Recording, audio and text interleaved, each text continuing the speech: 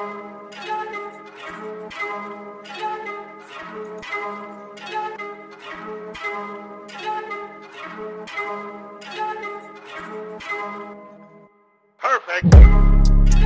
Hello, everybody, and welcome for the first time in 2 weeks, not 1 week this time, back to the 22nd episode of One for One. I'm your host, Nolan Schumann, joined as always by my co-host, Miles Fuchs. Miles, how have you been these last couple weeks? Been good, staying busy. Obviously, lots of things to do, so that's good. Enjoying the weather, and yeah, can't complain. Things are well.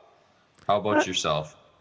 It's been pretty good. I made wings again last night, which turned out phenomenal. I got some very stellar reviews.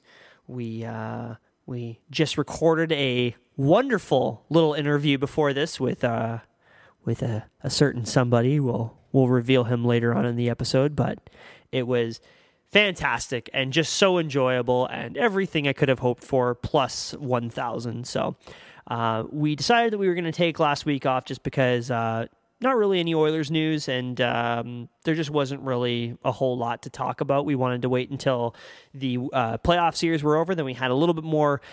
We had a little bit more punch. We weren't expecting to get the interview until a little bit later on in the month, but he said, "Yeah, we can do it right away." And I said, "That works out perfectly for us. Let's just do it now." So today's episode will be a little more laid back, a little bit more of a playoff recap. There maybe a couple Oilers notes.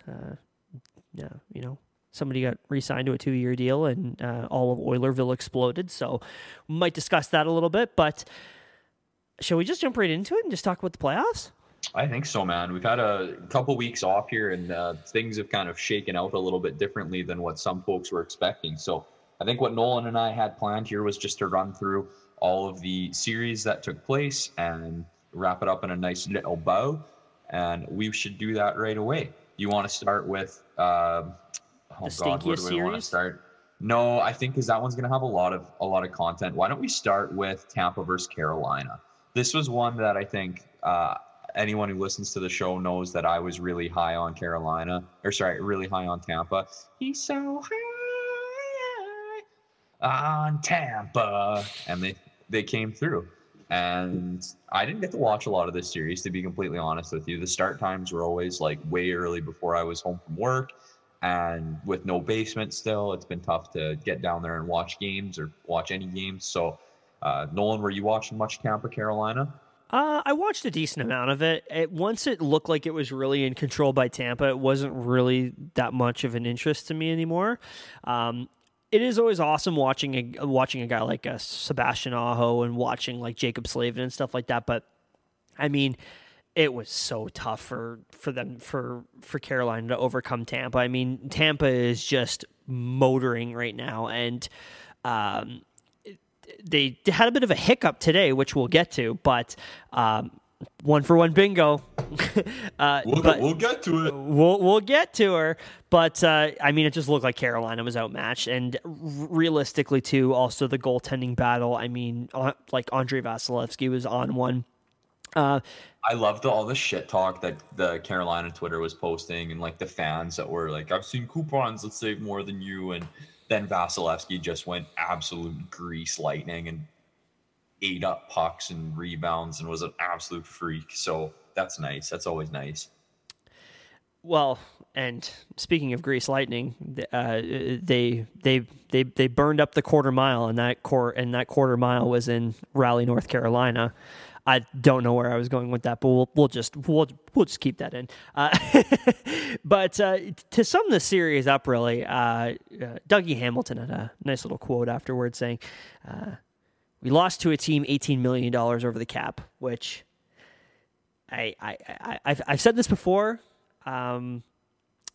They're not technically breaking the rules, and until those rules are fixed, well, sorry, there's not a whole lot we can do about that. So I think that teams have to bend the rules, and in order to win Stanley Cups, you have to do that. So I don't really have a problem with it. But I mean, I can understand Dougie Hamilton's frustration. But now the question is, going into the offseason, have a couple pending UFAs, Mr. Hamilton included.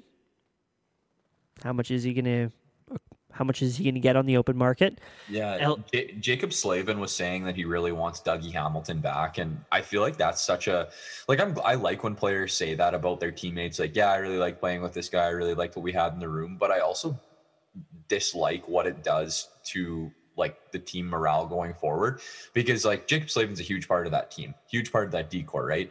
And if he's outwardly saying, bring this guy back, we want this guy back, and the Hurricanes can't afford him or decide not to sign him, or Hamilton wants to go somewhere else, it just helps further that narrative of like a team divide.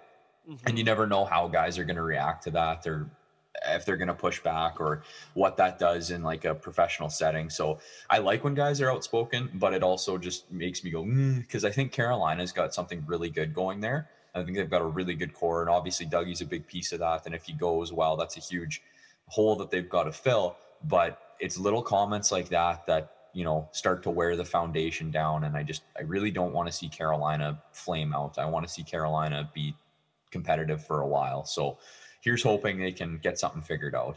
And I know that probably kills you because of 06, and I'm sorry, and it hurts me too, but they're 1,000% different than they were when they beat the Oilers. They're a completely different team. Yeah, they're actually kind of likable right now. It's very unfortunate. They have a lot of talent up front.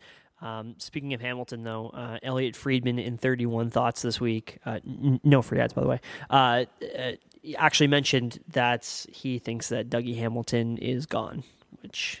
Yeah. Sorry, Carolina. And you know what? You know who I actually think he's going to, and it fucking pains me to say it? I think he's going to Toronto. Fuck off. They can't afford everybody. They're gonna make it. It's gonna happen. I hate to say it. I really, really, really hate to say it, but I think it's gonna happen. Where do they get the money from for I don't know. They're losing Freddie Anderson and they're losing Zach Hyman. That's like $8 million right there. Yeah, I think Dougie might go for more than that, though. $8 million. Pietrangelo got 8.5 last year, so I wouldn't be surprised if Hamilton goes for 8. But yeah, I don't want to see it happen, but I could very well see it. It's once again like childhood favorite team and shit like that. So we'll see. Not enough museums in Toronto for Smart Douglas. I don't know what he'll do there. Are you sure? Are you sure about that one? I don't think there's not enough culture in that city. Royal Ontario Museum, maybe? Oh, you're being sarcastic. Yes, I didn't catch on. I'm joking. Oh, that's so awkward. Speaking of which, I kind of did. I should have done this because breaking news this week. I think you should leave season 2, July 6th, the day after my birthday. So we know what that means, Miles, right? A couple episodes will be consumed. Well, I think we might have to binge watch the first and second season one after another. I can't wait to be more insufferable to be around, because all I'm doing is quoting Tim Robinson. Perfect. Speaking of being hard to be around, Boston Bruins fans. One of the most insufferable fan groups that there are, and I know that there's a few Bruins fans that listen to the show, and this isn't a shot at you, but little slice of humble pie was cut out in that series against the New York Islanders, where the fishermen from Long Island took the series in 6 games and beat those bastardly Bruins. I don't think that was really that bad of a series, and I'm giving the Bruins a bunch of shit. They played fine. They played okay, but New York is just playing a different style of hockey that teams are having a really hard time figuring out. Teams are having a really hard time getting past, which we'll get to it, but showed its ugly face again in round 3. Did you watch much of that series? Anything really stick out to you? I did. I noticed, I think the story of the series, and you can even say it's the story of game 1 of the, I guess you could call it Eastern Conference Final. I don't really know. But you could, the story of that is the penalties that were being called. I mean, I think it was game 4, game 5, there was the whole Bruce Cassidy calling the Islanders the New York Saints, and that took off, and that was obviously going around, and then the Islanders fans themselves were calling them, the New York Saints, and Barry Trotz had actually brought up in a press conference, he was like, we were one of the least penalized teams this year. So, I mean, I don't know what you're talking about. But, I mean, I can kind of see where Cassidy's coming from, especially in Game 6 where there was that completely uncalled elbow that Kyle Palmieri threw, and it was like blatantly bad elbow that he threw. So it doesn't surprise me. But I think at the end of the day, like, the Islanders, their defensive structure just works. Like, everyone talks about how they don't play the most exciting style of hockey, and they don't have the big goal scorers and things like that. And I totally get that, and I think those are all valid criticisms. But like, they're winning hockey games. I think that's really all that matters, and that's all Barry Trotz cares about. So, yeah, Islanders are really, really, really good, and they've been really, really good for a while. And the irony of this sliding doors moment when Tavares leaves to go to Toronto, and then Lamoriello comes from Toronto to the Island, and then Trotz joins him, and then Lamoriello signs all these deals and trades back Matt Martin and trades for Matt Martin back, and people are starting to go crazy because they're like, what the hell, we're paying way too much money for these guys. It's working. I don't know what to tell you. Like, they're 4 lines deep, and they're just a pain in the ass to play against. And it's kind of what I think the Bruins wanted to be. Also, Tuukka Rask being injured probably didn't help matters either. No, for sure. I think the biggest thing, like you've touched on it, is Barry Trotz and the buy-in that he's been able to get from those guys. Like, Matt Barzal is a speedster, is a fast, offensively skilled forward who on another team could be scoring 100 points, right? And Barry Trotz has this guy, bought into the system that he's running to have him playing just about defense first hockey, right?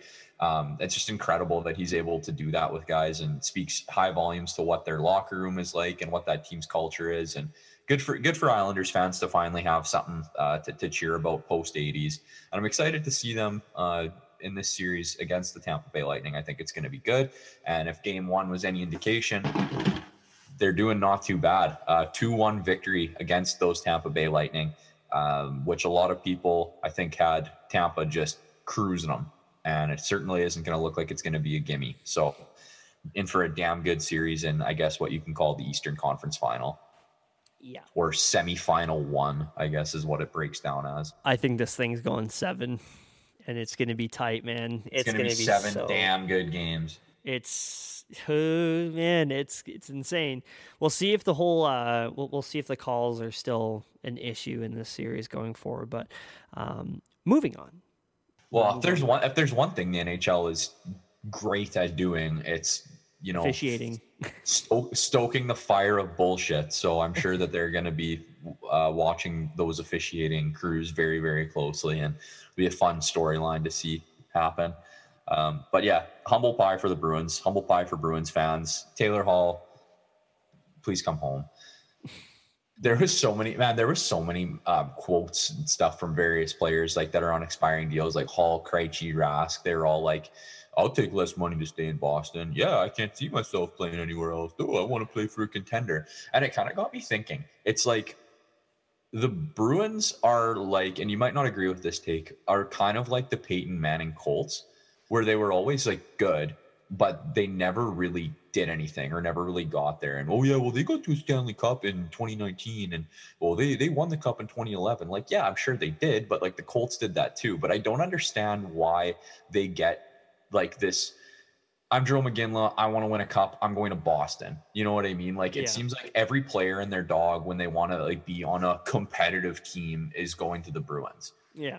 I just don't know if I understand why they have that culture. I think it's name recognition more than anything, because when we talk about Boston, we always put them in that discussion of like they're always along that like Pittsburgh, Washington model where it's like these are teams where they're always among like contender status, and no matter what, you'll always find them in the upper echelon of their divisions.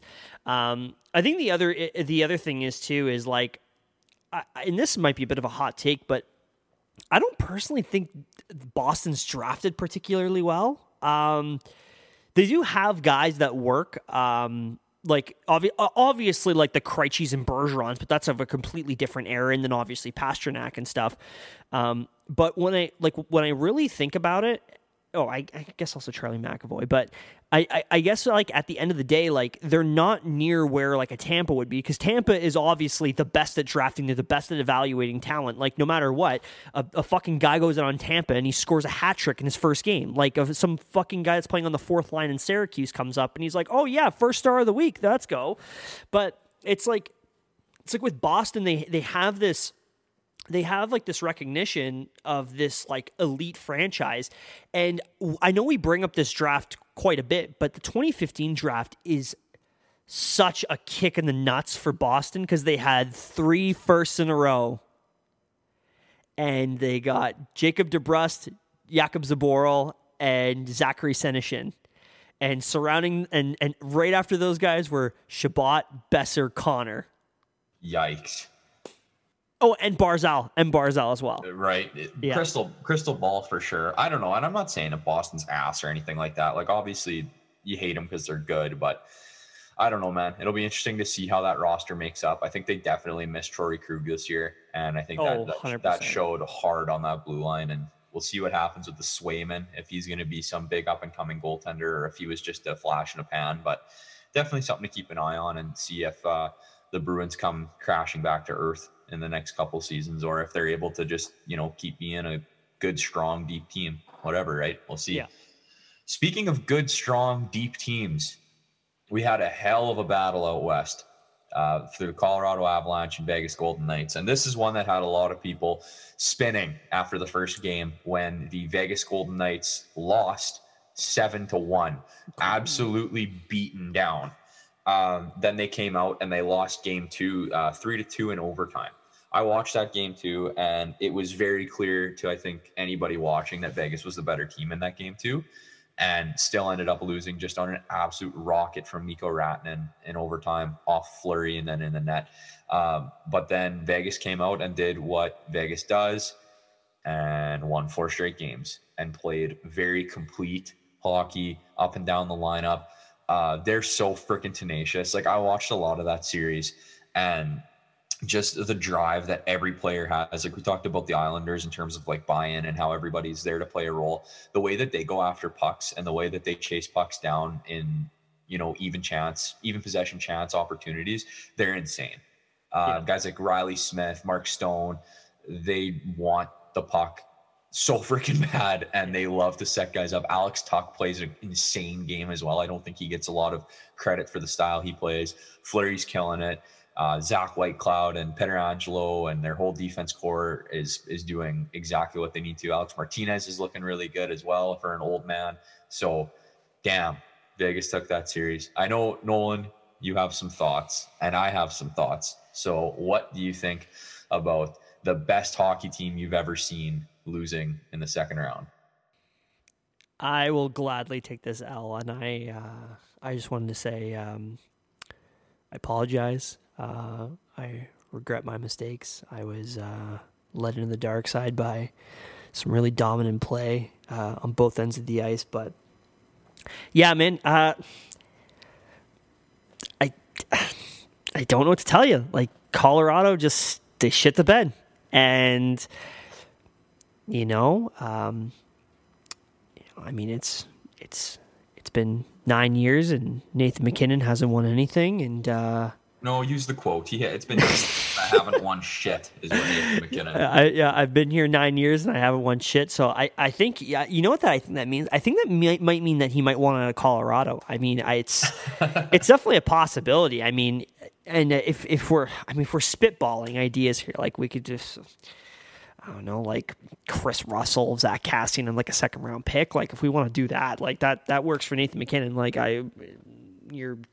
fucking, my hands are tied here, but in all seriousness, it's got to be a 1-for-1 deal, and it's Yamamoto. That's, I think, what everybody wants to do, right? All right, let's do it.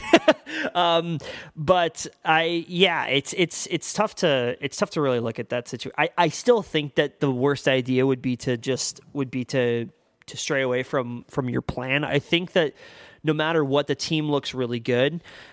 Just give me 1 second. I'm going to just tell my dad that I'm recording. Hey. Hey, what's going on? I'm just recording, so I will call you right back, or I'll call you when I'm done recording, okay? Oh, sorry. Okay, yeah. It's no okay. problem. All right, I will. Love you, bye. Love you too. Bye. Should we keep that in the episode? It'd be funny. Anyways, so I think that the worst thing for Colorado to do is to blow it up and to move on from their style and all that. I think they need to just keep with that. The Kadri suspension really didn't help matters because there was a big advantage of Colorado's way down the middle, and that really, really, really fucking stupid suspension that Kadri took definitely was a big difference in the series. At the end of the day, like it just didn't happen. Like McKinnon didn't put the team on his back like you thought he would. And everybody else didn't really show up. And this was the year that you kind of had to go for that because guess who needs a new contract this offseason? Landeskog, Grubauer. There's a number of guys on that team that need them. You're missing a pretty crucial one. Is it Natron himself? No, Cale Makar. Oh shit! Yeah, that's a big one. Yeah. That's a huge one for them. coming off his entry level deal. So, and if they're talking term with Makar, I bet you any money he's in the $10 million range. Guy just got nominated for the Norris. Like I wouldn't be surprised. So, I don't like, and they're losing Saad as well in the offseason because I doubt Saad and Landeskog are back. I think Landeskog is pretty much done. I think they're probably going to go into the expansion draft and just basically have a bunch of handshake deals with most of their guys. But I don't think Saad's back. I think he could be potentially a fit on a certain blue and orange team. But I think that it would just be a bad idea to sort of blow this up and to not go forward with the ideology that they have on that team. Maybe you could add a little bit of talent in the bottom six because they were kind of relying on a lot of guys they were calling up, and just giving some bigger roles to some of those guys in the back end. And they're a little small and they're a little inexperienced, and I think that's going to go a long way. But everybody's going to get better along the way. You just have to kind of remain patient and just keep on track with it. Yeah, but at the same time, you saying that Nathan McKinnon didn't put the team on his back the way that he should have. I think I saw a graphic that he is like in his first 50 playoff games, he's like top 8 or something like that in terms of points. Like he's up there with Lemieux, Gretzky, Yager, like some really big names. So he's performing quite well. But it just seems like everybody else around him is kind of shit in the bed. Since 2017, 2018, when the Avalanche finally made the playoffs after 3 years of not qualifying, they have lost in the first round, second round, and second round repeatedly. So they have been, I think, a really good team, but just a team that isn't pulling through or maybe not getting terrific matchups for them early on enough. But I mean, at the end of the day, you got to get over the hump and you got to win some games. There's a certain someone who is a fan of a certain Southern Alberta hockey team who was saying that when the Avalanche win the cup, that he's going to be making this big argument that McKinnon's better than McDavid. Well, neither of them have gotten past the second round. So I think both of those guys have a lot to prove next season going forward. That shit needs to stop. That's just it's like I get it to a point, but there's also like, how do I explain this? It's like, let's use like a football example, right? Is like Julian Edelman is one of the best playoff receivers of all time, but there's no fucking way you're going to tell me that Julian Edelman is better than like Odell Beckham. You know? Yeah, that's like fair. it's something like that, right? Jesus, I've lost my train of thought quickly here. It's tough. They almost remind me of like the early 2010s Capitals in that way. Like similar to that, where because like a bunch of people are trying to make like the parallels between like the Leafs and the Capitals, and I mean at least the Avs have made it past the first round, so I could easily see that. Like they're just an uber talented team, and they just can't seem to make it. I think it's going to happen though. Like I said, keep on the same track and move on. So yeah, I don't think that they need to blow it up. I certainly hope they don't blow it up because they've got a damn good team, and it was just a shitty series to lose. Vegas is just built different, from the ground up, from the rules around their expansion draft and everything like that. So I will eat this L. Num num num num num num num. Eat it like a bag of Sour Patch Kids. Oh yeah, I don't have any of those. I've been cutting back on the Sour Patch. Speaking of sour, nothing like listening to a couple Oilers fans talk about the team that beat them out of the playoffs when they got swept by the Montréal Canadiens, the Winnipeg Jets. Mark Scheifele, Gamer Mark. Let's start from that first game because Nolan was really excited to talk about the hit on Evans, and that kind of set the tone for the rest of the series and kind of played things out for how the loser peg Jets were going to go. I don't want to get into this too much because obviously like so many outlets have covered it. So I totally get that we're kind of just like beating a dead horse, but we're like beating like a dead Jets team right now. So, what a fucking scumbag hit from Mark Scheifele. Like, I'm sorry. And the argument that I was trying to play the puck is such a load of shit. And the amount of people that I've seen being like, Mark Scheifele did nothing wrong. It's fucking exasperating. Like I can't believe that there are people that actually genuinely think this way. And once again, going back to this discussion we had around the whole Tom Wilson situation, this is the problem with hockey. If we want to market the game, we cannot let shit like this pass. This idea that this guy going for an empty, and like, if you're going to come at me and tell me that Mark Scheifele was trying to stop the puck from going in the net and he was just finishing his check, where was his stick? The stick was nowhere near the puck. Like there was no way he was going to make a play on that. All he was doing is it was a frustration hit because he's a fucking gamer. And yeah, that was the first time he fucking back-checked all season. Like and that's the other thing too. Oh, this guy plays with an edge. Dude, Mark Scheifele is one of the fucking softest players I've ever watched. Like, this guy's such a perimeter player. I fucking hate Mark Scheifele. Sorry, I can't talk about Mark Scheifele more. Just makes me so mad. I hate Mark Scheifele. I strongly dislike Mark Scheifele as well. I love the shit that he's coming out with, though. Like, all this sound and all the takes. And, like, yeah, I thought I was going to be getting watched by Philip Deneau. Thought Philip Deneau was going to be keeping me out of the playoffs, but it turns out it was the Department of Player Safety. Like, wow, Mark Scheifele, you are so fucking sick. You are so cool.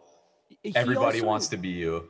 Okay, and then I want to make this point too, and like, I don't want this to be taken the wrong way. I don't want it to be taken out of context because I totally get it, and what he said was a good point.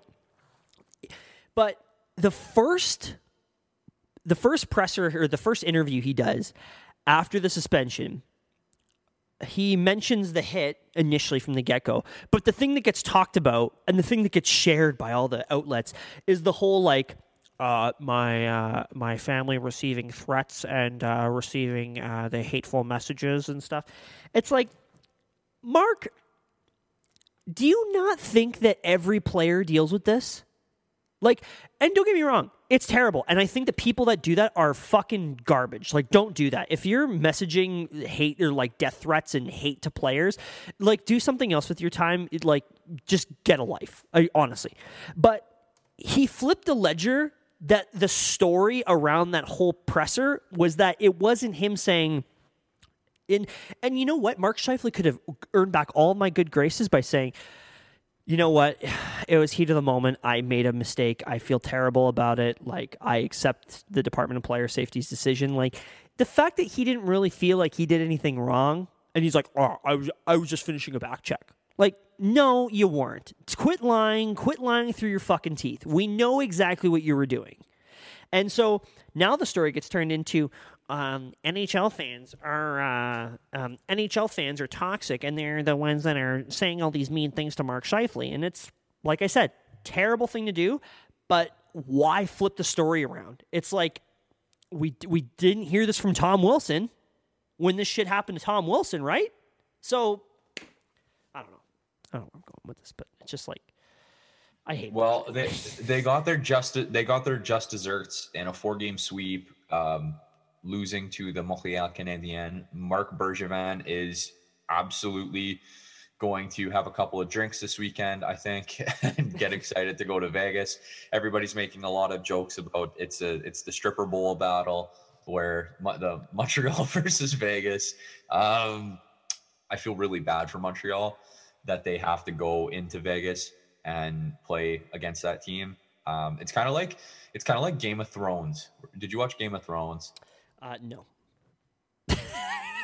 I've never watched an episode of Game of Thrones. Okay, well, for those that are gonna want to hear where I'm going with this, it's kind of like the White Walkers, where they're like this immovable, unbeatable force that's just kind of marching, and then nobody knows what they're going to be like when they have to face like regular people, and then the regular people end up winning. It could kind of be like any Canadian team finally getting to play against an American team. But I think that Vegas is going to absolutely punch them in the jejunum and beat the crap out of them. Yeah, Carey Price is going to get shelled. Like this is going to be the like the meme of like the guy on his knees that's like trying to like block the bullets. Yeah, that's going to be Carey Price. And it just this series just reminds me of how much of a piss off it is that the Oilers got swept by the Jets, and I will hammer this home until the cows come home. This was the closest sweep in NHL history. Okay, this is 3 games in overtime. 3 games in overtime, you pieces of shit. So, but it still makes me mad. Don't get me wrong. The Oilers would have got their asses handed to them by maybe Montreal.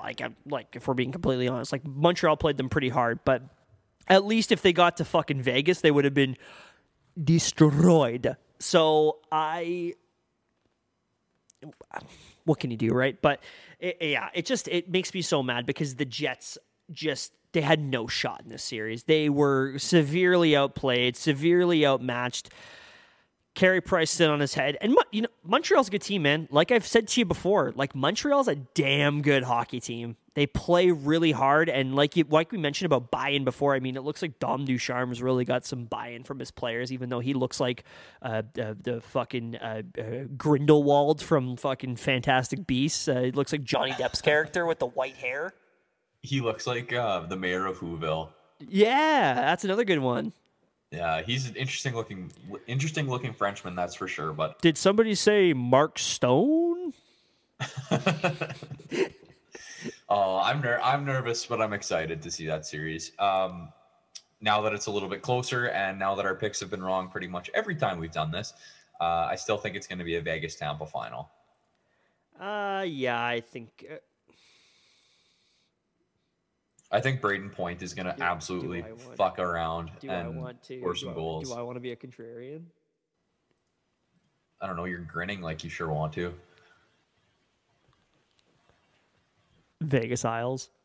Well, I mean, we'll see. We'll definitely see. Either way, it's going to be a treat. Looking forward to it. Yeah, I don't know. I see a little. It's like. Oh, I'm about to become a nerd again. Miles, have you seen the Star Wars movies? Not enough. Not many of them. A few of them. Okay. Well, there's the whole thing about in the fourth one, which was originally titled Star Wars back in 1977, but then upon the release of the prequels, it turned into Star Wars Episode 4: A New Hope. Well, anyways, at the end of the film, when they're approaching the Death Star and they are trying to destroy the Death Star, there is essentially a trench, which then leads to a one spot on the Death Star where if you shoot it, it blows up. And I think that's Tampa Bay. There's going to be that one little spot where New York is able to hit and blow it up. I'm taking the Isles in 7. I'm probably crazy, but I'm taking the Isles in 7. Hey, if it works out, you're going to be the smartest guy, and you're going to be able to look back on this and be like, I'll be the real gamer. Yeah, I found my 1 weak spot, and it was this third pairing defenseman. Gamer Nolan. Nolan? Yes. Should we get into the interview? I think we should. And I'm not talking about the hit film with Seth Rogen and James Franco. I'm talking about that got the USA canceled by Korea. Yes. I'm talking about our interview with Connor Rogers of Bleacher Report. Let's jump to it, shall we?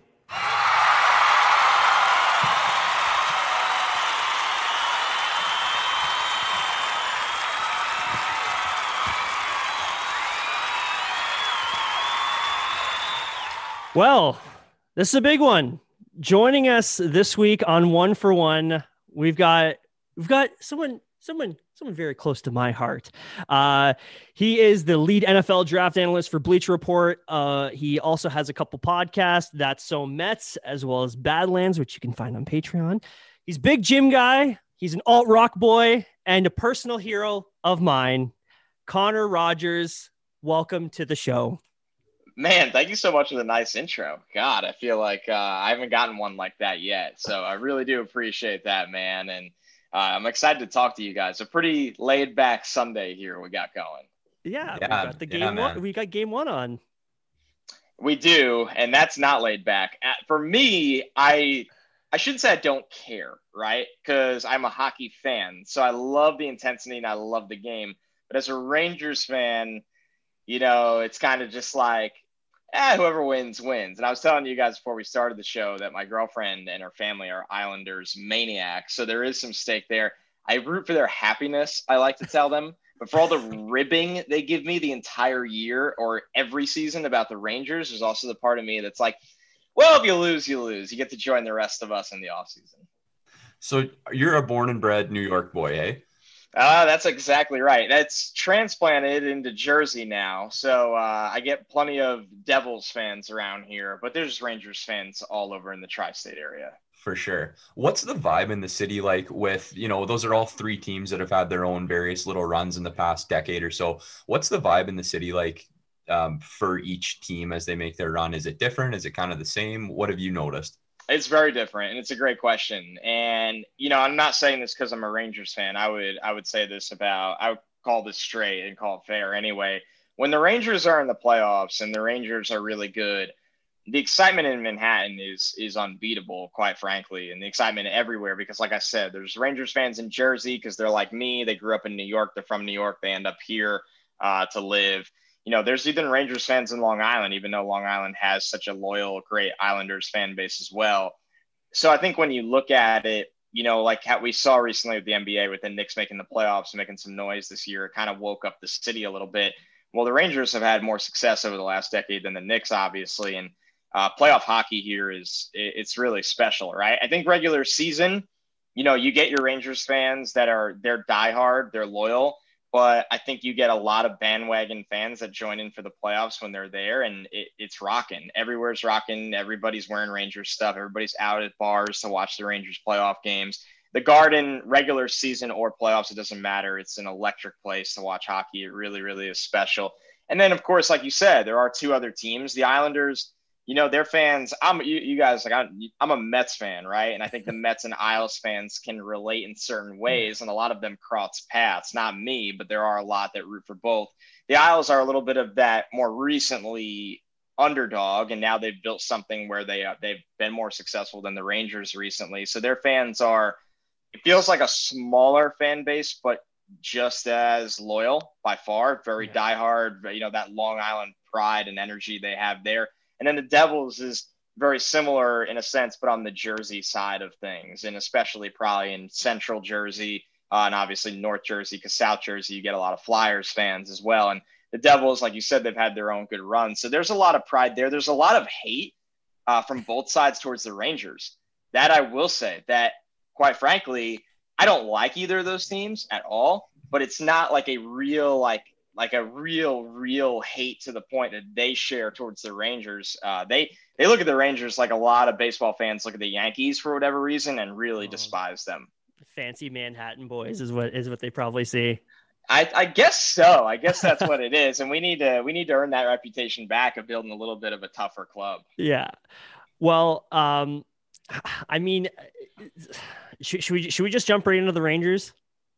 And just get it over with. Let's do it. Absolutely. All right. Well, it's a tumultuous season to say the least. Yeah. I figured I'd give because we're actually typically an Oilers podcast, but I wanted to open it up because we're just talking about hockey in general today. So I wanted to give a timeline of the season because it was the entry and exit of two hopefully franchise legends in the exit of King Henrik Lundqvist,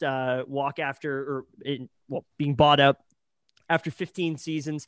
And then on the opposite end of the spectrum, the Rangers obviously drafted Alexis Lafreniere first overall, which I will admit, when that draft lottery happened, I was like, I know the Oilers are eliminated, but maybe there's this potential possibility that there could be something nice waiting for us at the end of the tunnel. But no, the freaking New York Rangers have to get that. Thanks a lot. Then they get lumped into the East Division with Pittsburgh, Washington, Boston, the Islanders, and everybody's for some reason. Slaughter. Yeah, and everyone's cup pick, the Philadelphia Flyers. By the way, the Devils and the Sabres don't really count, people. Sorry. Yeah, I'm with you on that one. Absolutely. And then following up after 6 games, obviously, everyone's favorite and a favorite of one for one, Tony DeAngelo gets waived due to maturity issues and declining play, emphasized after a spat with Alexander Georgiev. Then February 22nd, Artemi Panarin takes a leave of absence from the team due to what seems to be what was maybe a bit of a iffy subject of what was going on at the time. I don't know how much we should get into that because there's a lot that we don't really know about, obviously. And then that was obviously followed up by the fireworks at the end of the season with the Washington and the Capitals and Tom Wilson situation. We've discussed that heavily on our show, in which basically the situation between Tom Wilson hitting Pavel Buchnevich and then obviously pulling Artemi Panarin down by the hair, which then led to the statement, which people seem to think it was from James Dolan rather than the actual organization themselves, regarding the I'm trying to remember actually what was the proper terminology. It was a random act of violence or something like that. Yeah, and they said that they basically said the player safety commissioner is not fit for his role. Yeah. So there you go on that. Which then all came together with the firings of Jeff Gorton and John Davidson and the promotion of Chris Drury. Quite the timeline. Oh, absolutely. Quite the timeline. So how's the morale within the fan base right now? You know what? I think it's like anything else, especially New York fan base, is very split. I think for me, I didn't look at this season as like some kind of failure. I knew they were in a division that they were fighting an uphill climb. Almost positive they are the youngest team in the NHL by age average by over a year, which is a drastic gap when you are not only at the highest or lowest of something, but you're that far away from the second highest or lowest of something. So they're a very young team. I think the coach, as much as he struggled at certain things, took this job knowing that they were rebuilding and that he was going to be responsible for the development of these young players. And it's kind of tough when you put that's a really interesting subject to me in terms of letting him go or riding it out. I think when you look at it with Drury, as much the national media or national fans probably don't see this the same as a lot of Rangers fans do. I've known, I've heard for a while from people that would know this is how it stretches when you work in sports, these are hockey things, that they would never let Chris Drury leave the organization. They were always, promising him bigger and better roles. Now, not to say that they didn't have guys that were good at those roles in Gorton and Davidson, but I think it was known for a while when this guy started to basically kind of pass on a lot of GM opportunities that he was going to be here for the long haul. So that didn't necessarily surprise me. It's a little surprising about the firings. You think when organizations have guys like that, they continue to elevate them, which is really pushing them aside. It happens in American football a lot. Yeah. But they let them go out the door and said, Drury, this is your show. They think he's a rising star. Up and down seasons for a lot of guys on the team, even Lafreniere as a teenager, flashes and low points and all kinds of things like that. So, and like you said, drama in the mix of all of this. I think the Tom Wilson situation was unique in a sense that, yes, the Rangers cannot let that happen. The league cannot let that happen. While at the same time, you look at it and go, well, the Rangers were missing a barrage of their toughest players, that there really wasn't anybody on the ice that day that not a lot of people could challenge Tom Wilson, right? Let's call it what it is. And when you're depleted and down three of your toughest and biggest, strongest kind of guys, you're definitely not challenging him. So that was a unique situation. It was a crazy season. It's disappointing that they didn't make the playoffs. It's disappointing how it ended in that regard when you can't enforce or protect your players in that sense. And when you defer to the league to do it and they don't do it either, then it really is in your hands. And that's something I love about hockey. I actually love about hockey that the league does tend to let guys enforce for their teammates. And I don't think the Rangers have a guy like that on the roster, and they know that, and it's a clear problem. So though there was really good steps this year, there was really impressive flashes from a lot of young talent across the board. And I'm talking guys that aren't even 23 years old yet, but there's obviously clear flaws and holes on this roster right now. And we're going to see them address that, hopefully. Yeah, for sure. Talking a lot about the youth movement that's taking place in New York with Grigoriev, Capo Caco, Lafreniere. And with all this talk about Jack Eichel potentially joining the New York Rangers in the offseason, do you feel like there's a lot of pressure on that team to start to perform or start to pull through? I do. I think because, one, they have an owner that, always wants to win, right? Like, when you got to realize, and I'd never seen this from I don't think I'd seen this in my lifetime from any team I root for or follow. When the Rangers a couple of years ago undertook this rebuild, they announced it in a PR statement to the fans that they were going to blow it up a little bit and rebuild. And that's like crazy. Like, it as a fan, you see it when it's happening. And there's a lot of coded language from executives and coaches and owners of teams, or even players of teams, veterans, dancing around it, but basically saying it's happening. But they said in a statement that they were going to rebuild this team. And it's not where it needs to be yet, but there are a lot of good things. Obviously, when you look at they have a lot of young guys on this roster and a lot of guys that were first-round picks of the team. You saw Kako take some steps, of course, but Keandre Miller was a late first-round pick that, played football and hockey growing up. So he was a little bit of a raw player in terms of, fully dedicating to hockey. And obviously at the college ranks, the light really came on. And for him to be out on the ice as many minutes as he was this year, he was tremendous. Adam Fox is somebody who is now making a mark as, could win the Norris, but at a minimum looks like a top 5 young cornerstone defenseman in all of hockey. So they expect him to be there for a very long time. They do have some veteran pieces that are great players. And because of Zibanejad, Temi Panarin, Chris Kreider's under contract and brings them a different presence in front of the net. They just need to get a little deeper on the back end of their lines, I think. I think the times of the fourth line.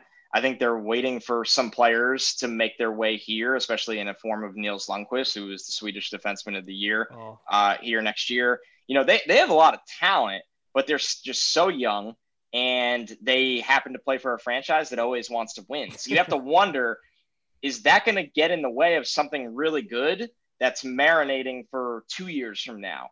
That's what gives me fear as a fan, because I'm not a hockey fan that's like, wow, the Rangers went 27 and 23 this year or whatever, and missed the playoffs. Like, the sky is falling. I looked at him and was like, wow, we got some young players, probably do need to shake things up at the head coaching spot. Totally get that.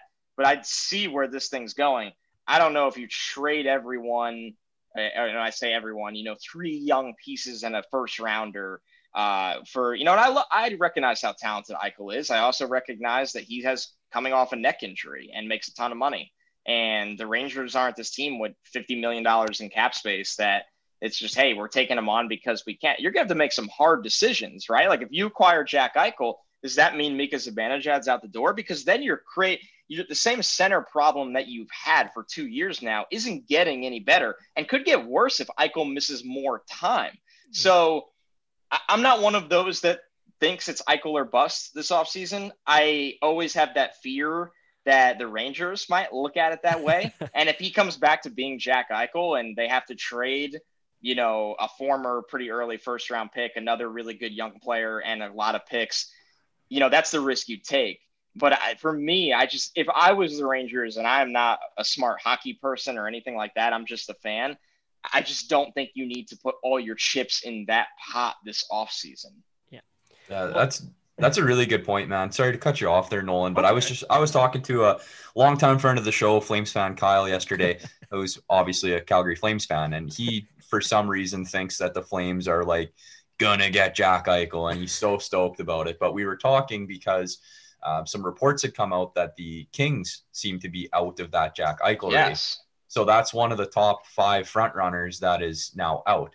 So it's interesting to think, is a 5th team going to move in there, or does it just become a 4-team dogfight? I would have said top 2, right? With Yeah, the Kings. right. Exactly. I mean, for me, looking at it from afar, it's rare to say this about a star player acquisition, but I am very neutral on the Rangers acquiring Jack Eichel. Like, if they don't do it, I'm like, okay, keep this thing moving.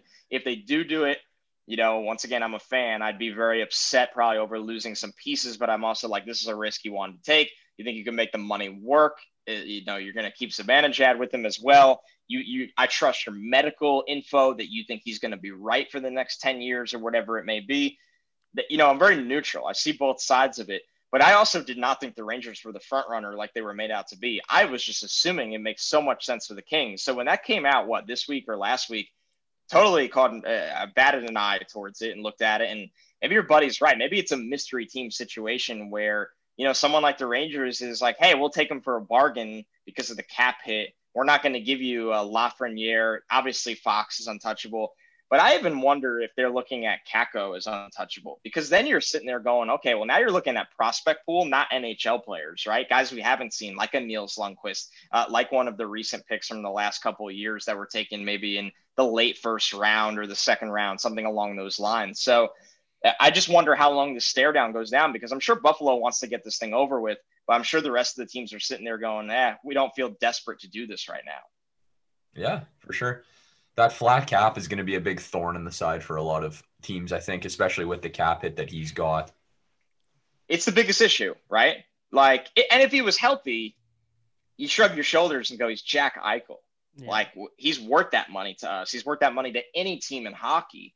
It's just, there's clearly, the reason this trade is happening, and you guys are well aware of this, is because of the fraction between franchise and player. And Jack Eichel is probably on like the 98% side of being right things here. I think the Sabres have blown this beyond proportion, especially when you hear that other really good young players speak up and maybe don't want to be there either. It's not like they're a bad roster, but they're not.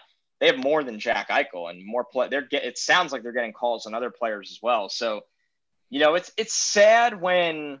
You guys know I'm a New Yorker. I'm not I'm not from Buffalo. I'm way closer. I grew up way closer to the city than Buffalo. But I don't, at the same time, I feel for a city that you see the way they rally around the Bills right now and how excited they are for the Bills. Jack Eichel was supposed to be, even bigger than Josh Allen and supposed to get the Sabres in the right direction. And they love hockey when things are good there. And it's gone about as bad as it could have gone. Yeah. You brought up James Dolan, and do you think like, I guess sort of going back to how much pressure could be on the franchise, like, do you think potentially like the Knicks playoff run is probably one of the worst things to happen to the Rangers? Like, do you think that that's been turned up a smidge? Like his influence has probably been brought up, and that's probably a lot since the massive revenue losses they probably saw this year due to the pandemic. Great question. And I actually surprisingly haven't thought about that a lot, but I'm sure it correlates. I think that, yes, the pandemic was a blow to pretty much almost every industry. And of course, live entertainment, which is sports. And I think that, he's a very reactionary guy. We know that. Yeah. I think that you always have to wonder, he saw Tom Thibodeau turn around a Knicks team that really had no business making the playoffs, and they were the 4 seed. Like that is jarring to me.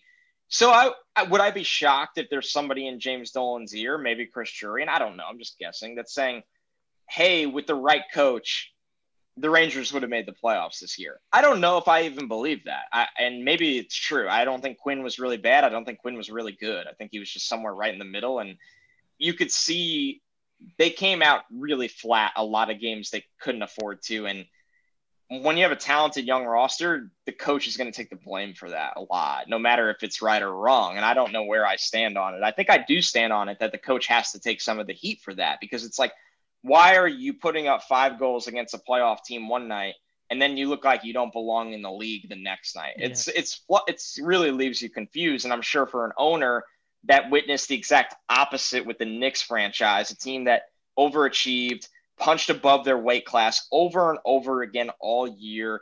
They were the talk of town. The Knicks being in the playoffs, nobody cared about anything else here in a town that has the Mets in first place. It has the Yankees, and the Yankees, good or bad, they always dominate conversations. The Jets had the second overall pick. The Giants spent a ton of money.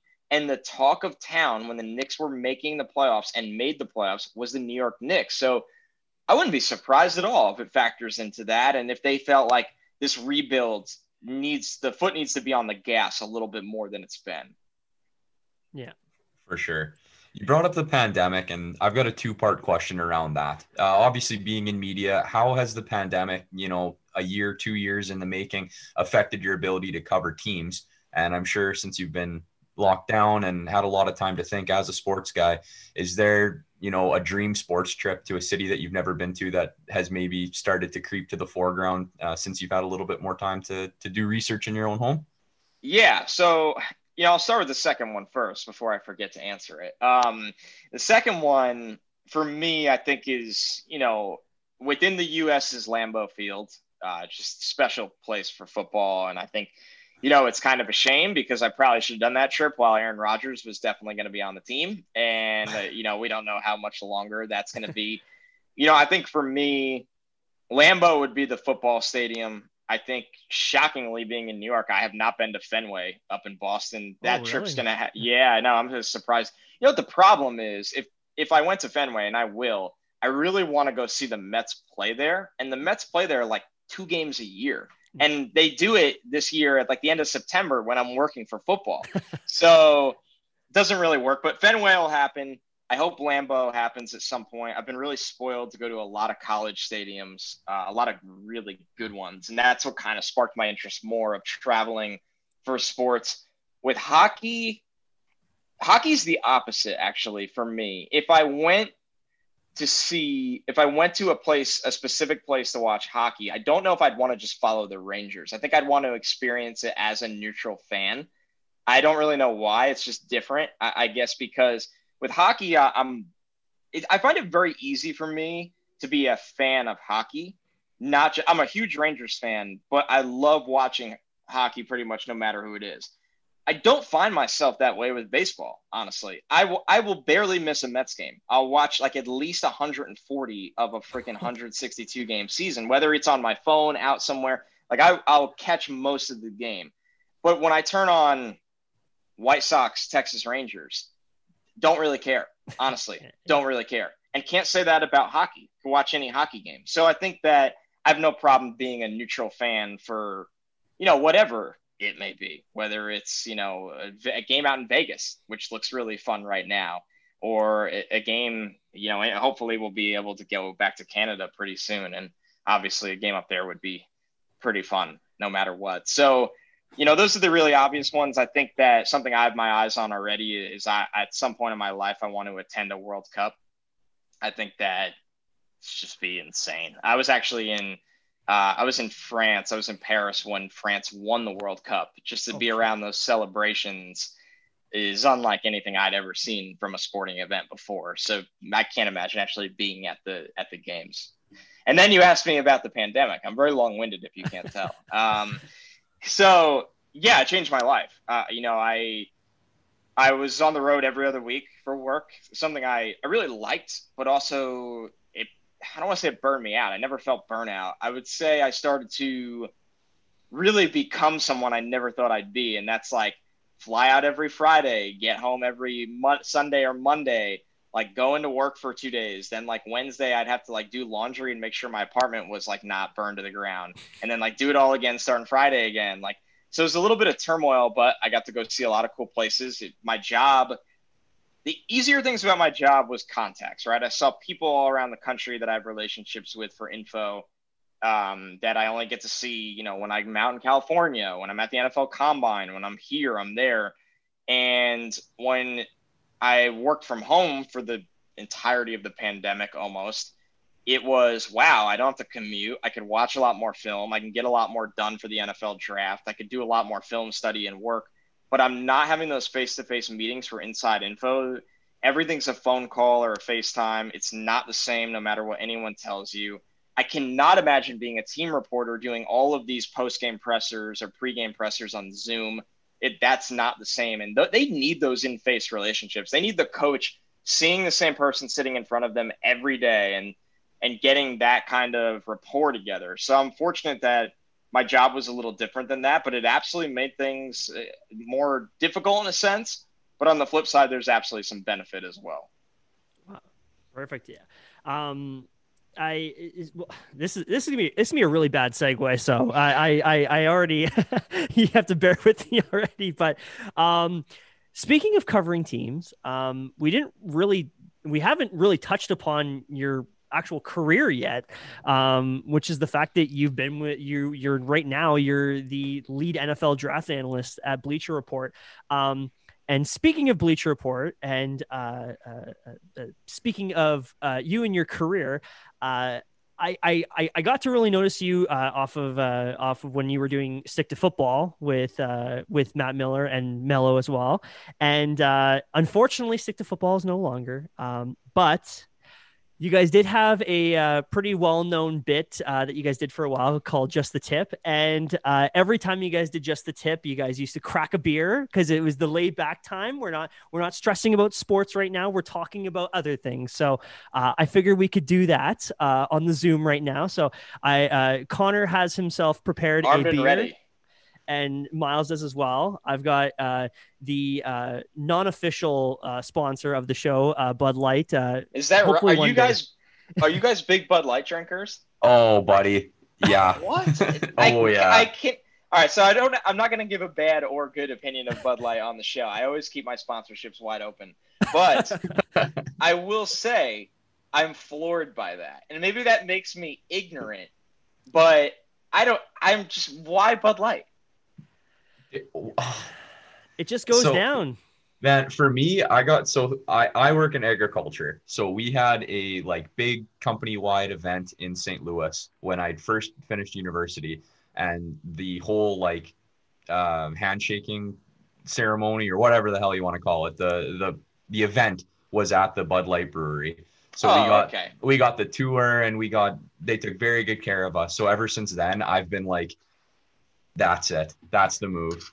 So I've been big Bud Light guy ever since then. And they do import to everywhere, so it's not like you could always get it. There's no doubt about that. All right. Consistency is key. I used to be a big Budweiser guy, and then I realized that it hits you like a ton of bricks the next day. Yes, it does. And and so I decided to make the switch to Bud Light, and now instead of only putting back 11 beer, I can now put back 18, and I feel much better than I did on those 11. So I grabbed an IPA because I feel like I was excited for this show, and I had to have something, that I can enjoy. But I did have a Modelo in my hand originally, which is my Bud Light. I could just drink Modelo like a glass of water, like nothing. I'm with you where it's a volume game. Like you're out in the sun, you're out. It's 11 not 11 a.m. Who does that? That'd be crazy. Yeah, the afternoon Modelos, but it's a Sunday. I have not drank today. It's reaching 6:00 here on the East Coast, so I'll enjoy a nice Reaper looking dog saying no cats. This is from Anchorage, Alaska. So let's give me the count. So we'll do 3, 2, 1 crack. Yes, sir. 3, 2, 1. Oh, that's a that was sound. Juicy. Yeah, that was a good one. Man, I wish you guys just stayed on character though and gave me had Molson ready or something so ridiculous. That would have really gave me a laugh. I'm sorry we disappointed you. It's okay. I had a Molson run in college, believe it or not. The apology should be Canadian enough that I said sorry, so we'll give you that one. I'm just being a jerk at that point. But man, Bud Light. All right, so Bud Light. Well, cheers, and I'm excited to see what you got worked up here, Nolan. Perfect. I appreciate it. By the way, I'm sorry we're taking up way too much of your time. No, like I said, it's no worries. Now that you have me drinking, Perfect. like, We're good to go. I'm not running off anywhere. That's the trick. By the way, your girlfriend will be nice and happy because the Islanders just took game 1. So it's over. It's Wow. it's over. It's done. And it was 1-0. 2-1. Okay. 2-1 was the final I'm score. actually floored by the lack of goals in that game. I cannot believe they shut down Tampa. That is insane. I'm telling you, man, it's a possibility. It's Dude, definitely a possibility. That hurts They my play soul. They play an ugly brand of hockey, and it works. Well, if Matt Barzal was playing under any other system, he would be like near 100-point player. He's the only, and maybe this is ignorant of me. I feel like I know the Islanders pretty well. I've watched 8 million of their games reluctantly. He's like the only player like that on their team. The rest of the team is like very similar guys that are not speed, skill. They have some of it, but you're right that he could explode somewhere else. But they're doing great. 2 of their top 6 are ghosts of Oilers past in Matt Barzal, who could have been an Oiler.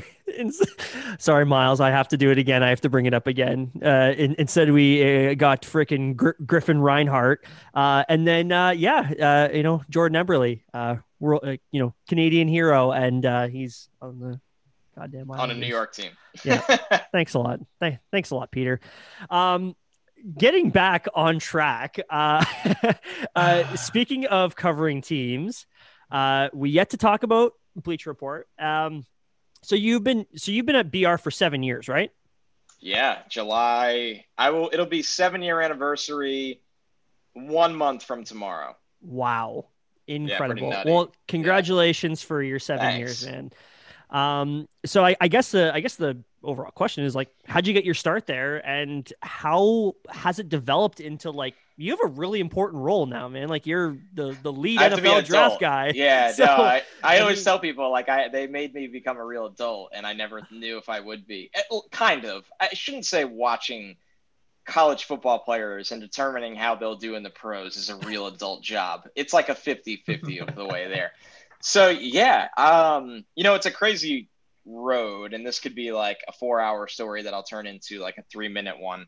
Basically, I went to college at Albany, and I was in the business school, and I made it to the end. I graduated. I didn't want to make it sound like I was in the business school and then left it. But I was interviewing at the end, and I'd wear a tie all the time for my internships, like totally different human being, reluctantly. And I figured I would just be, I didn't want to get into like accounting and be that dry. So I took marketing, and my end goal was, like to do like marketing for Nike or something cool like that was still in the business world. And I originally went to the law program at Albany, and it just wasn't for me. I actually it just was too dry, and because I wanted to be an agent.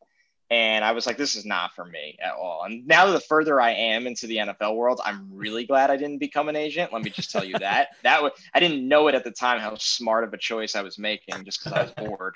So, yeah, I was interviewing for jobs in the city, a lot of sales jobs, a lot of marketing jobs, advertising, stuff like that. And I had a connection where somebody I knew was doing a charity event. I was in the charity event, and they were like, hey, Connor, I think you'd be great for this.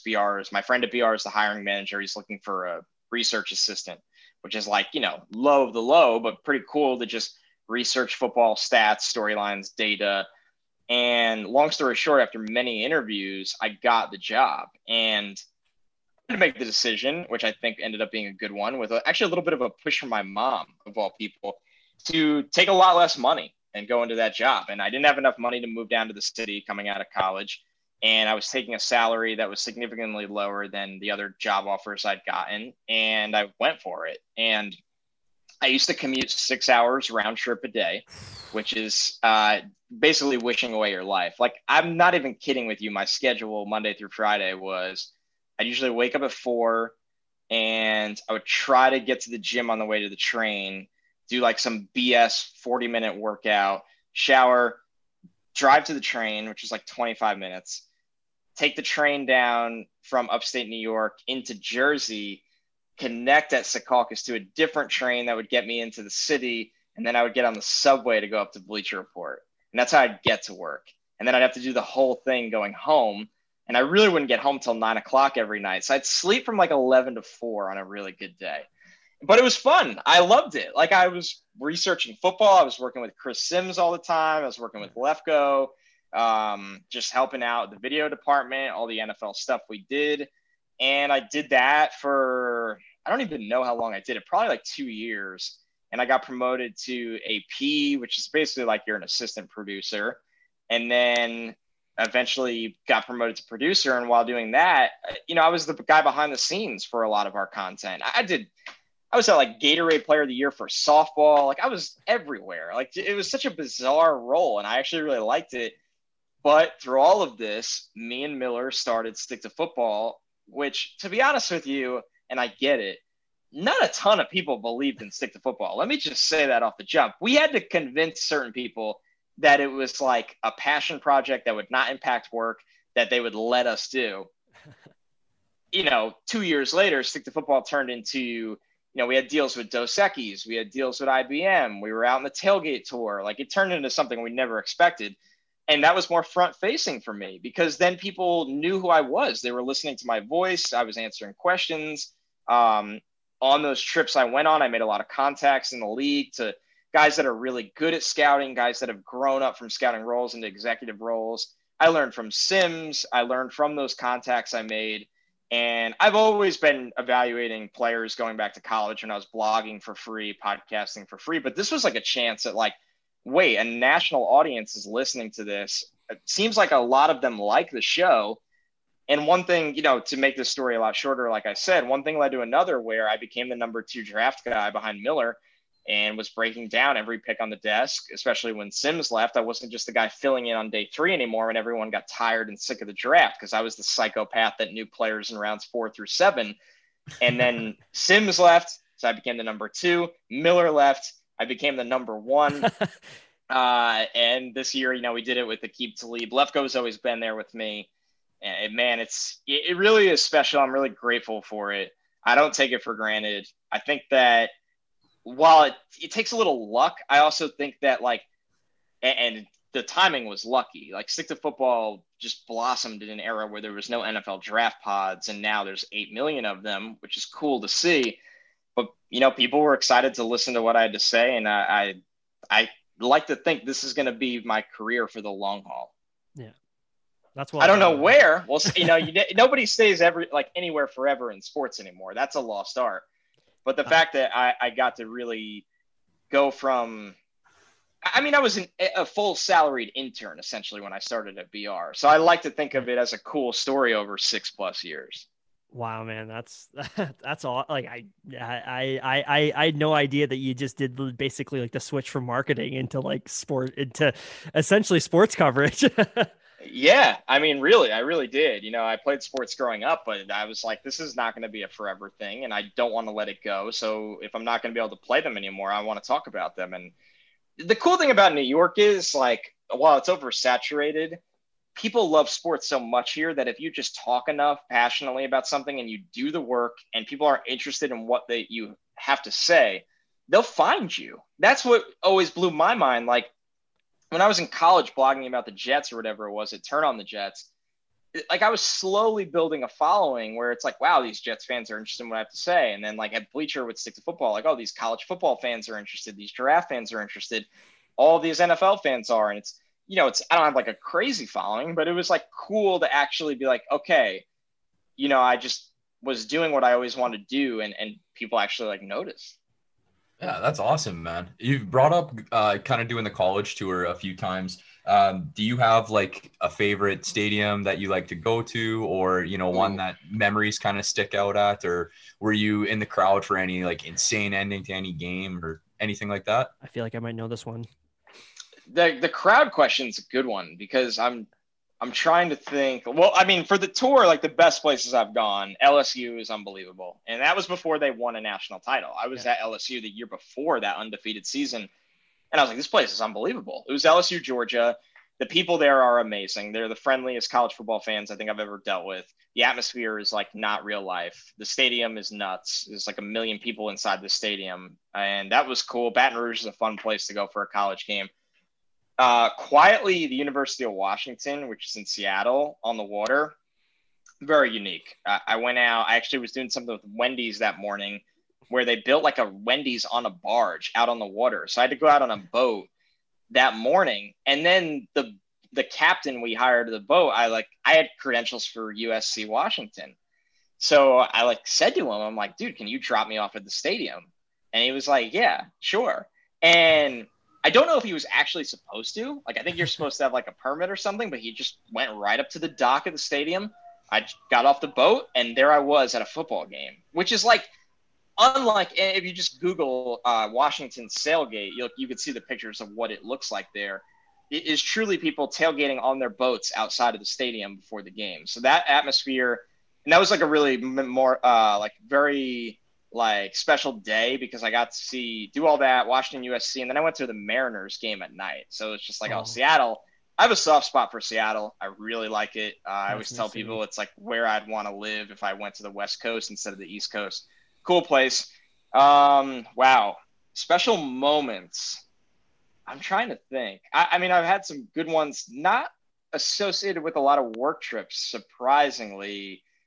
I think, no, not really with work trips. I was at the World Series when the Mets were there, and that was heartbreaking, soul-crushing, all of the above. Got to go out to London for a tailgate trip. People in London are awesome. Had such a good time there. And, I have been to Tuscaloosa, Alabama, LSU, the year LSU went undefeated. I thought it was fine. It wasn't, I just thought LSU was special. I thought Washington was special. I think Wisconsin's insane. So yeah, those are the ones that really jump out to me. You brought up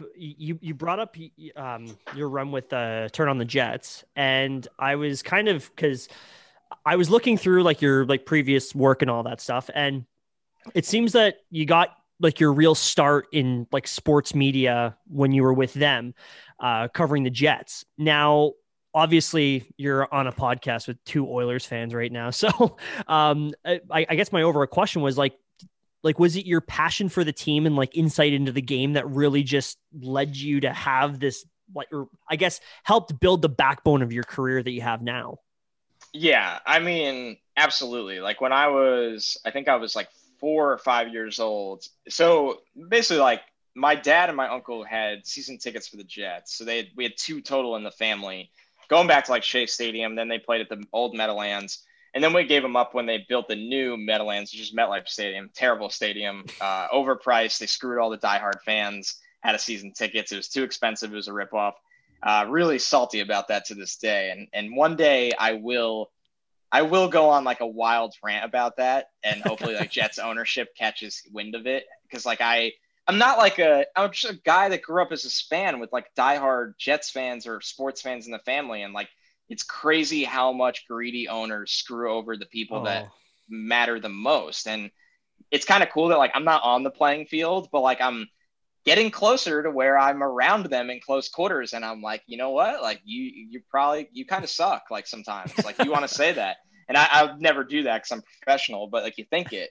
So back to what I was saying. So as soon as my dad could get my mom to let me to go to the Meadowlands, it started to happen once a year. And it started out preseason where the crowd's a little more tame. So I think I was 4 or 5 years old, and he had me down at the railing warm-ups, and this guy walks out in a suit, older guy with a ton of people around him, and everybody's screaming towards him, Joe, this, that. And my dad holds me up, almost over the railing where, if he dropped me, it was I'd fall into the field. And it's just hilarious to think about these things. And he's yell Broadway or yell Joe. So I did. And he finally looks up at the crowd, and he looks right at me and my dad and waves, says, hello, how are you? All this stuff. And I was who the hell was that? And he was that was Joe Namath. He's and one day, you'll realize how special that moment was. And I was 4 or 5. I don't know who this old guy was in a suit. I didn't care. And now I look back on it and I'm that was Joe Namath. He's one of the most iconic New York athletes of all time, and the face of the New York Jets franchise, because it's the only guy to ever win them a Super Bowl. And he said, I guarantee we'll do it. Yeah. So from there on, it was that became my life, is that, the Jets, the Mets, the Rangers, the Knicks, And they've all had like wild road bumps of being basement teams throughout the last 20 years. Like the Jets obviously have not made the playoffs in 10 years. The Mets are going in the right direction, thank God. So I won't completely crap on them, but there was awful years. The Rangers actually were the one team I used to tell people, like, yeah, the only good team I root for is the New York Rangers. And like now I can't even say that anymore. And then the Knicks are like finally out of the basement. So yeah, passion matters the most. I say it all the time. Like, you know, it's funny to me. People, old school journalists, get really offended by fans having more of a voice in media, right? Like I've noticed a change in the last 8-10 years I've been doing this, you know, whether in college or as now. Like blogs are credentialed some places, and some teams won't do it, but like you'll see like, I don't know, like a site that's clearly a fan site asking coaches questions at the end of the day. Mm-hmm. And I don't think they should be disregarded like a lot of people want them to be if they are fair and honest. If they're like just being a fan, then it doesn't do any good. But if they are asking questions that the fans care about, then they can relate in a certain way. So I've tiptoed that line, a fine line with the Jets my entire career where I'm not going to lie to people. I was a 4-year-old in that stadium screaming at Joe Namath. What, just because I'm 29 now, I'm supposed to turn everything off and not care at all? But I also can turn it off where I can give a very honest, neutral opinion of what's going on with the team. And people want to hear it because I'm not some miserable 50-year-old that's been writing about the team for 30 years and hates everything they do. So I think there's a fine balance in sports coverage. And I hope that I've, you know, I'm one of many, there's tons of people doing it, but that has found that fine balance of, and the, you know, I tell people all the time with the draft in college, I'm as neutral and unbiased as ever because, you know, I don't root for, I'm not like a college fan of a team. I just love the game. So I just think that it's really interesting to me when people are like, think that people that grew up fans can't do the job. If anything, I think they're more equipped to, they just have to have the right balance. Yeah. No, it's so well said. Like you guys love the Oilers, right? Yeah. And like, I, you know, you don't have to say any names, but I'm sure before you started doing the show, and probably still to this day, there's certain people that you want to hear from about the Oilers, and there's a large majority of people that you do not care what they have to say because it's the same worn out shtick all the time. Oh man, Edmonton media is it's a hellhole. It's a hellhole of just nonsense. They cannot let the 80s go away. I can tell you that much. Listen, it's like that. You know, it's funny. Like the Rangers media is not like that. Shockingly, they don't have. I don't think they have a tough media, and I think that you look at like teams like it becomes low hanging fruit though, right? Like if like the Jets have a new quarterback this year in Zach Wilson, if he comes out and throws a pick, you know, in the first game, they'll just be like, oh, it's Mark Sanchez all over again, or it's the same old Jets, and it's just like there's no like context or like true balance. Everything's just like a gut punch or like a low-hanging fruit joke or like, and you know, people that used to be able to get away with doing that in their writing and coverages of teams, now the fans just tune them out because they have other options to tune into. And I think that's a really good thing, as much as a lot of people like to act like it's bad. Yeah, for sure, man. I've got one more, and then I think Nolan's got one more. Obviously, we've been talking sports a whole heck of a lot this podcast, but I mean, outside of, you know, New York sports and sports in general, like what's Connor Rogers into? Like, what are you watching on Netflix? You know, what podcasts do you listen to try and get away from sports? Do you get away from sports, or is it just, you know, keep reeling you in whenever? No, I get away a lot, and I'm glad you asked it. And a lot of people are like surprised by that because like all I tweet about mostly is like sports, or like I do it for a living. You gotta get away. You know, I talk about this with Nolan all the time, is music. Like, and I've gotten really into like vinyl recently, but I've always been a music fan where now I collect it, but like I've always had like a wide array of music tastes, whether it's classic rock, whether it's, you know, obviously more new stuff. And it goes across the board from, you know, hip hop to literally like classics, like everything. So I think that's been a big thing for me. And that was honestly one of the toughest parts of the pandemic, is not having shows. Like it's crazy when I look at it. I just got tickets for My Morning Jacket. when they come around here in September. And that's all I talk about for like 3 weeks. Like people, I'm like, September, like seeing my morning jacket, like don't really care as much that like it might be NFL kickoff. Like my morning jacket's coming to Queens. Like, so that's a big thing for me. Shockingly, not a huge TV guy. And I don't know if that's because my job is like watching film where sometimes I want to turn off the screen. And don't get me wrong, I watch TV and like there's certain shows that I love and like, but I can't keep up with the amount that like the average person is ripping through, man. Like like whenever there's a series on that's taking over the Twitter timeline, I feel like I live in an alternate universe. Like don't get me wrong, I loved Game of Thrones, like The Sopranos, The Wire, like all the classics. But like in this era of streaming, it's hard. It's really hard. Like I'll try to keep up with some of the crime docs. I recently watched The Serpent on Netflix. I actually thought that was really good and really interesting. Like pretty much serial killer stuff is always going to be, or crime related is interesting to me and really gets your brain off of sports. I try to read a lot, which I know is like a lost art in some sense. And I'm not really like great at it. Like I know people that could just kill a book in 3 days. I'm like, okay, I have 20 minutes before I want to fall asleep. Like, let me rip like through a chapter of this book, like that kind of reader. Trying to think what else. This will shock people. I skateboard a lot, which is like really funny because it's like a lot of people think it's like skateboarding's for kids, and I completely disagree. I love to skateboard. I'm not like out here doing kick flips and like going down half pipes, but like I like to skateboard. I live in a city, so like I like to get from point A to point B like with a skateboard. Like that's how I get around. I have a driver's license, but I have no reason to have a car here anymore. So yeah, man, I eat a lot. Like I love eating. Like so, I love to eat. And I balance it out by fortunately working out. So I'm not like 900 pounds on camera. Like that would be a tough look for me at my job. They'd be like, "What the f have you been doing?"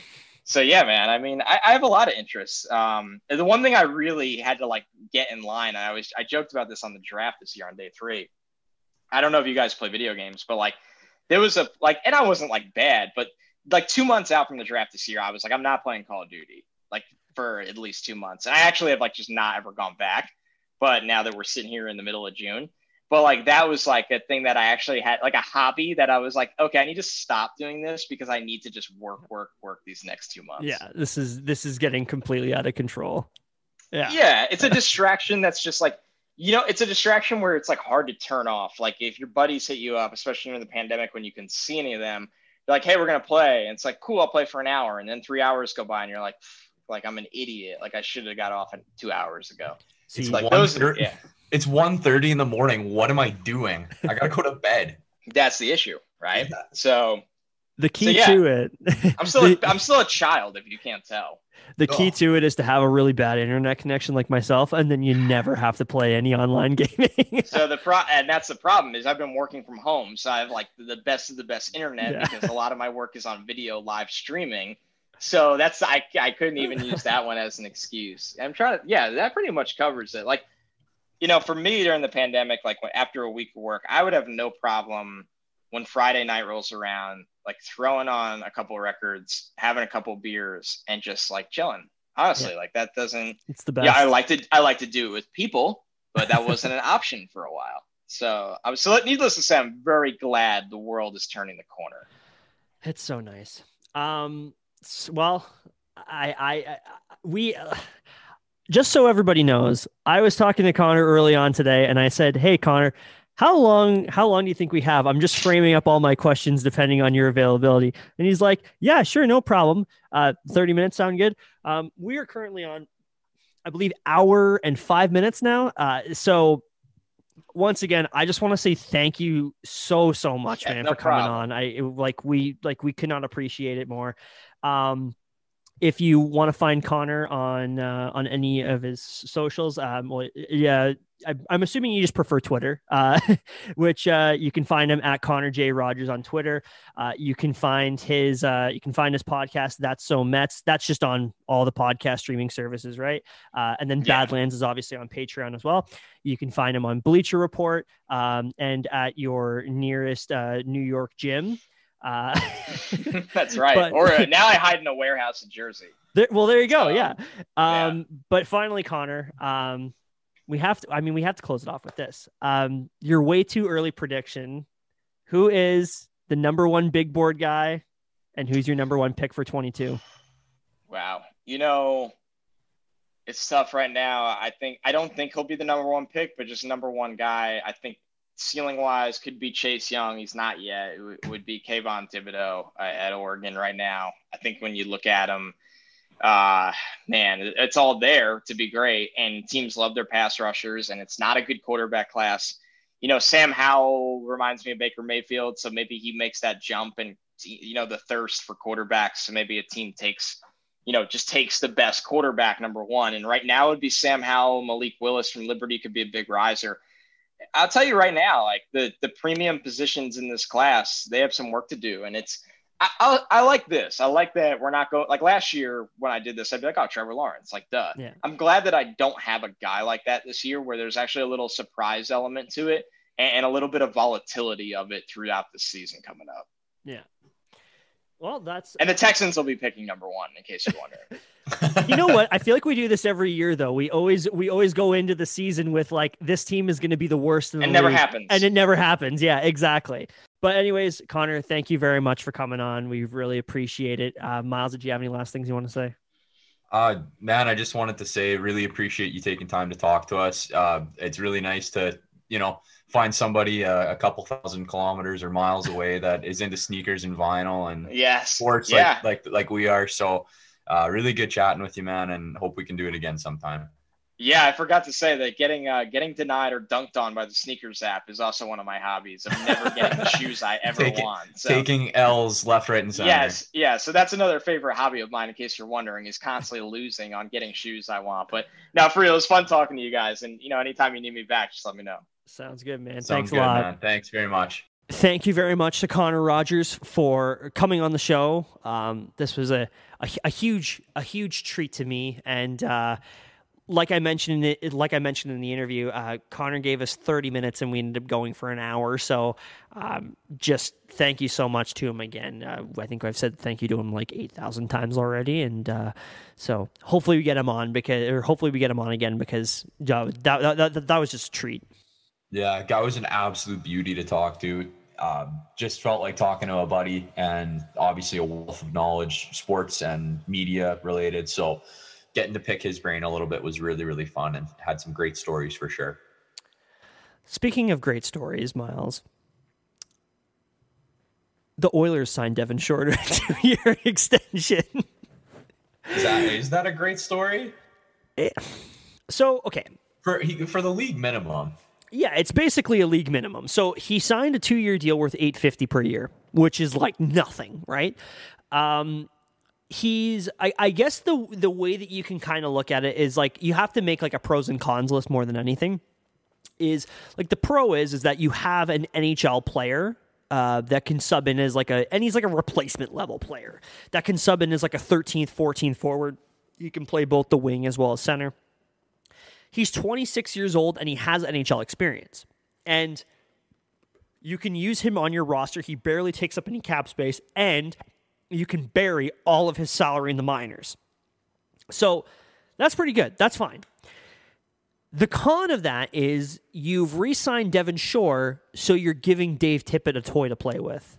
Yes, 100%. I was just going to say you're theoretically burying him in the minors or as a replacement level player, but this is a guy that Dave Tippett, if this season showed us anything, loves to sub in and has a soft spot for or likes or whatever you want to call it.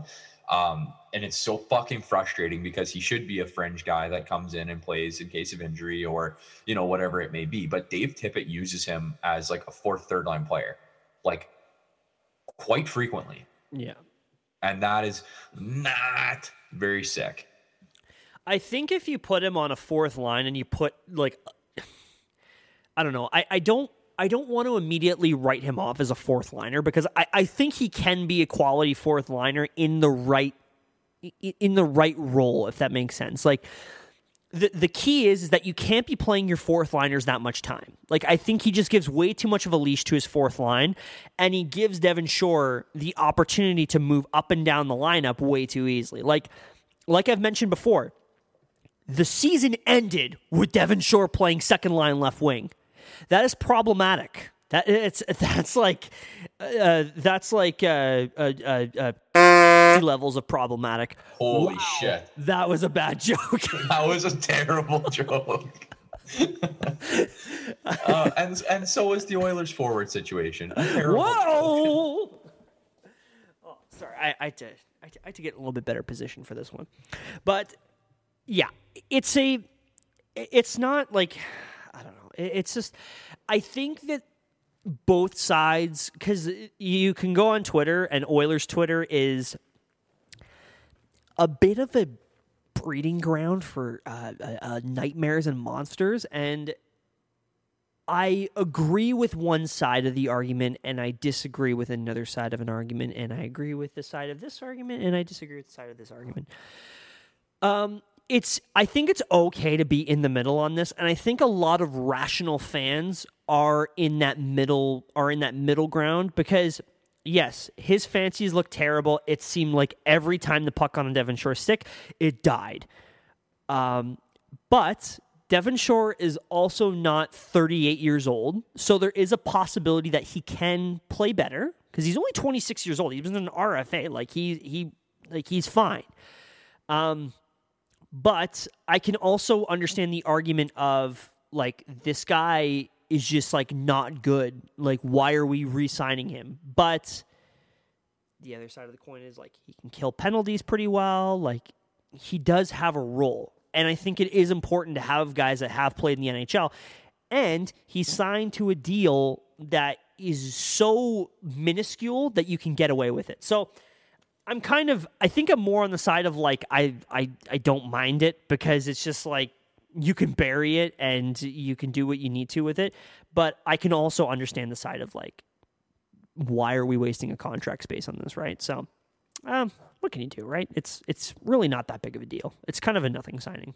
No, but it is and it isn't. It's showing who they're, some guys are coming back, some guys that they obviously like, and like you said, any rational fan, I think, is going to relax a little bit about it. And we're just making a big deal about it because it's the first signing, and there's some important other pieces that have yet to be signed or discussed. So I think we're going to see some fireworks this offseason.